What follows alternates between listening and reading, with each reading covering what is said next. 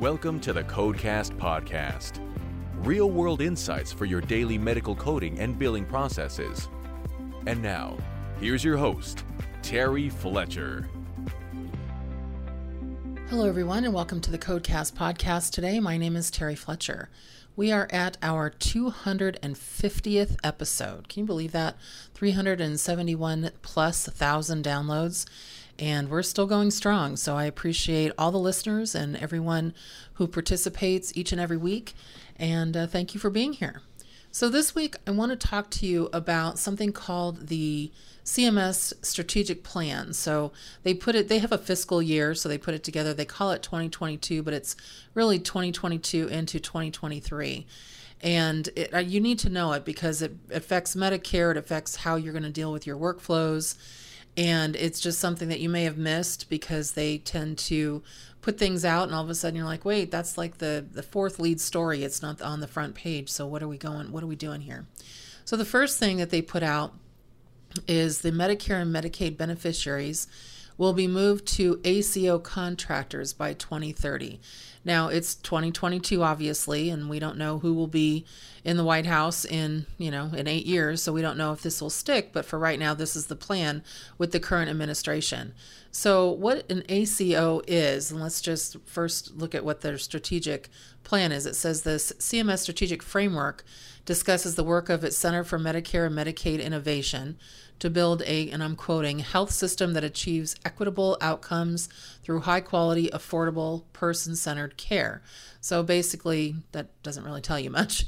What this is it's a new ACO model, and it's called REACH, that's the acronym, Realizing Equity, Access, and Community Health. And they launched it in February, and in the same month released a request for participants, so providers, to submit applications to be part of it. And it's voluntary. So that's the other thing. I'm like, why would doctors do this if it's voluntary and you don't see any back-end reimbursement or monetization of it? But hold on for that. And in addition, CMS Innovation Center aims to increase the number of beneficiaries that are part of ACOs and plans to measure its progress by having all Medicare fee-for-service beneficiaries and most all Medicaid beneficiaries in an ACO by 2030. Now, Medicaid's going to be tough because that's state-run. So, for example, here in California, where I'm in, we have almost everybody in what they call Medi-Cal. So it's California Medicaid, and it's an HMO type plan. So I'd be surprised if that could work in a lot of states.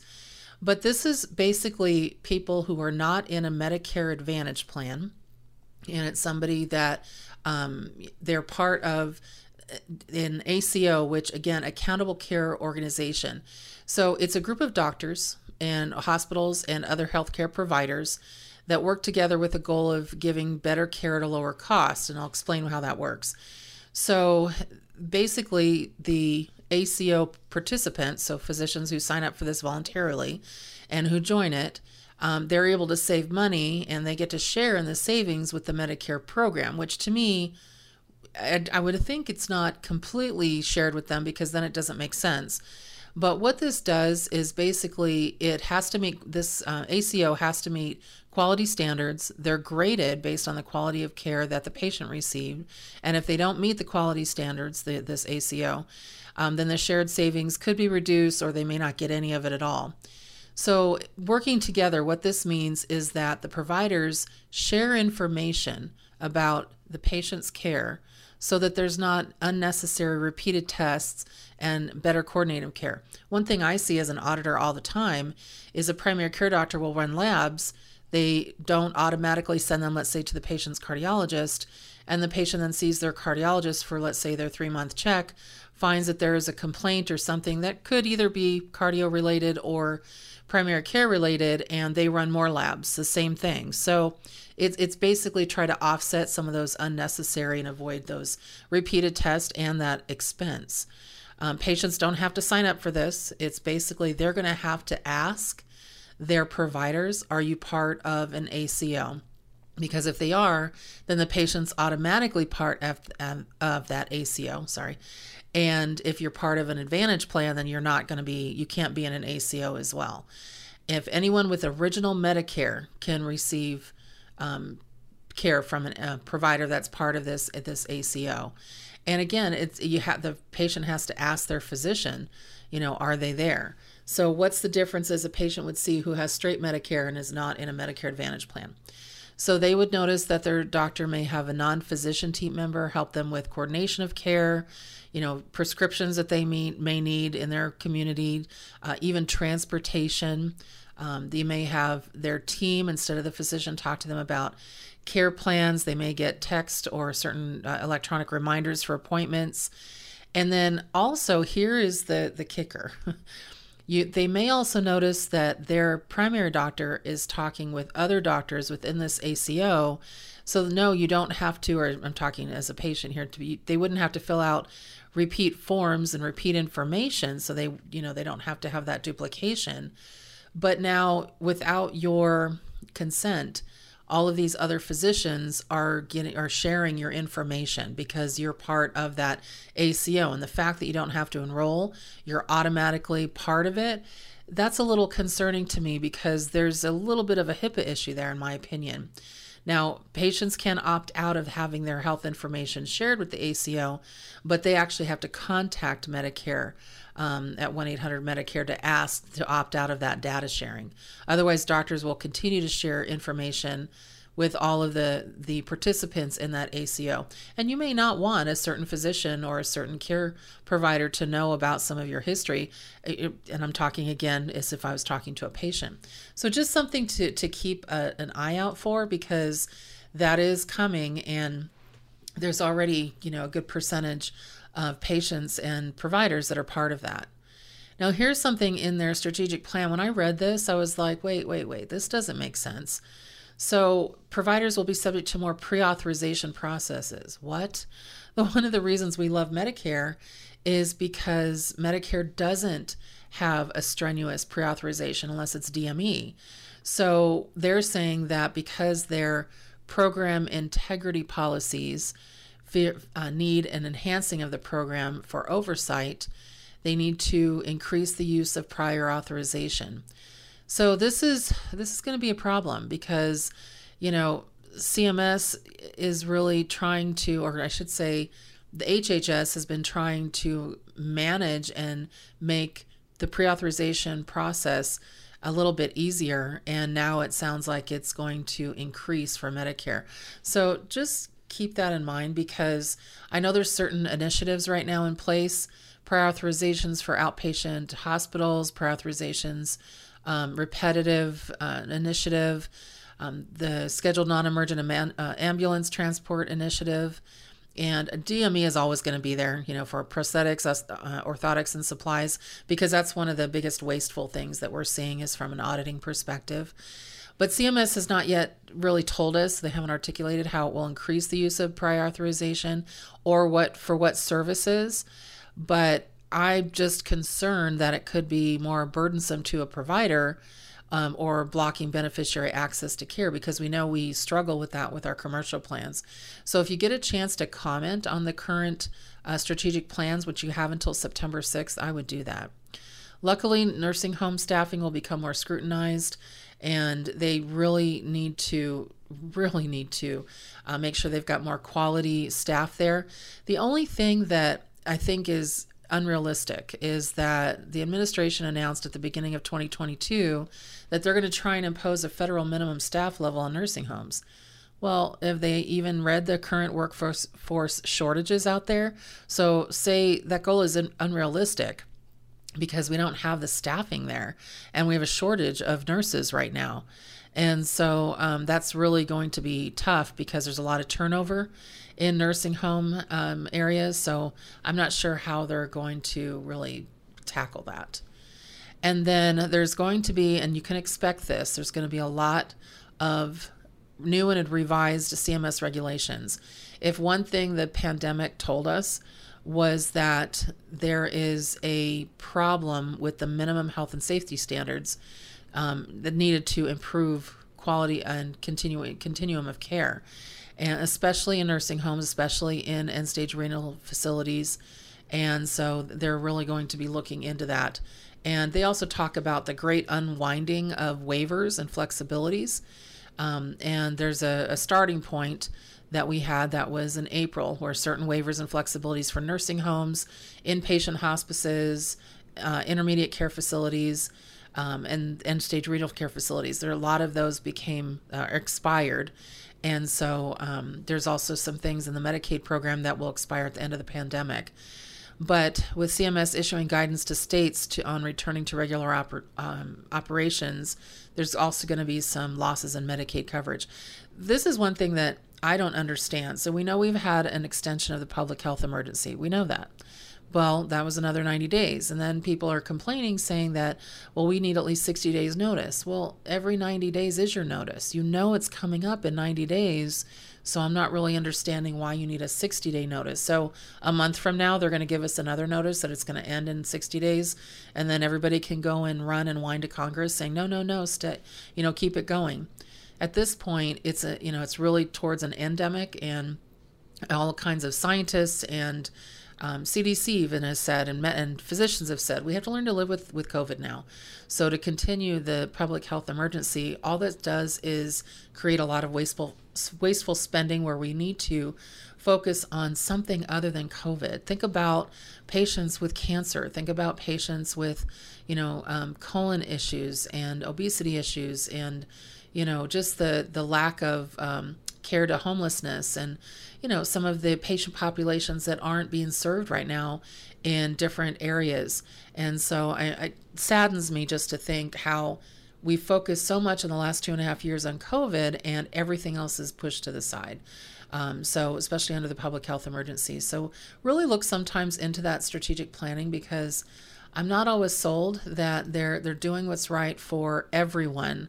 Seems like sometimes they're just doing what's right for, the few. And that's really kind of sad, because everybody needs to realize that we have more than one disease or virus that is happening right now, and all of our funds are going in that direction. So hopefully we'll start to recognize that, and I'm talking about HHS, and they will really kind of direct some funds into where it needs to go. So after talking about some strategic planning, I'd like to talk a little bit about some coding. And I'm going to go back to some of the E&M stuff, because I've had some questions that I thought you'd find interesting.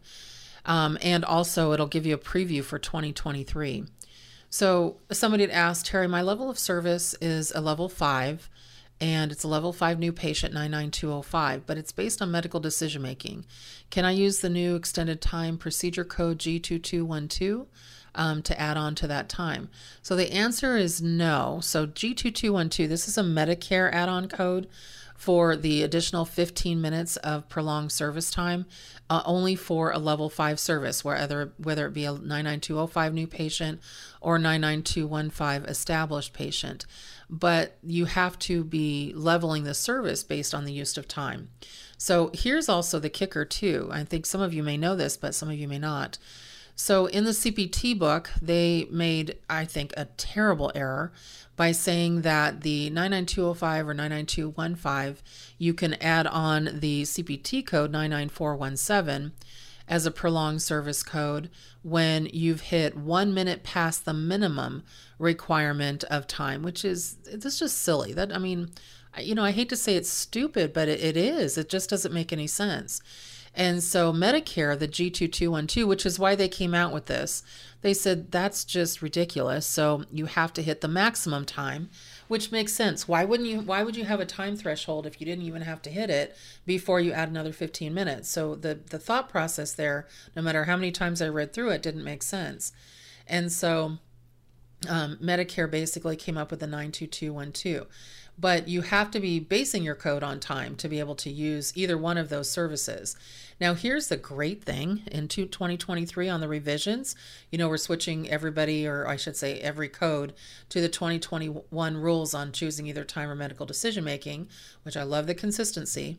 But the really good thing is that in 2023, the G2212 is going away, and we're going to have just the 99417 revised to now be based on maximum time that has to be met first. So Medicare got their way on this one. Are we really surprised? And I think this is a really good thing. Now here's the second thing, and I was doing some auditing for a payer, and I don't think everyone knows this. So this is the second coding question for today. Do we have to document start and stop times for E&M services or for the prolonged services? So it's a two code, or I should say a two answer to that question. So for E&M services, no, you have a range of times and you have to give total times. They want exact time of what happens within that visit.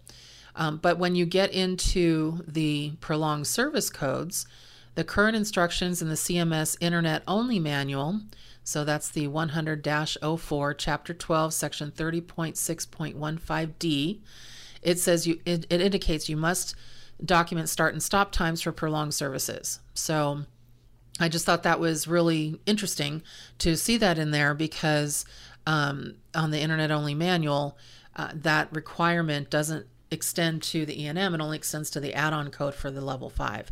And I'm not seeing that being done, so does the doctor not get it if they just put total time of the visit? They don't. So Medicare wants to know, well, how much additional, and hopefully you hit 15 minutes of that time, or at least half that time, did you have, and when you had that, what was involved in that? So they want to really clearly show that you deserve that add-on code extra, the G2212, and why you should get that code. So what was involved in that. So I just thought that was just so interesting because it really gave you a clear understanding of what was needed. And I'm going to do one last one, which I might have done this before, but I don't remember. But I just thought this was a really good way to respond to something that's been coming up lately. And I've had this question probably posed to me 20 different ways.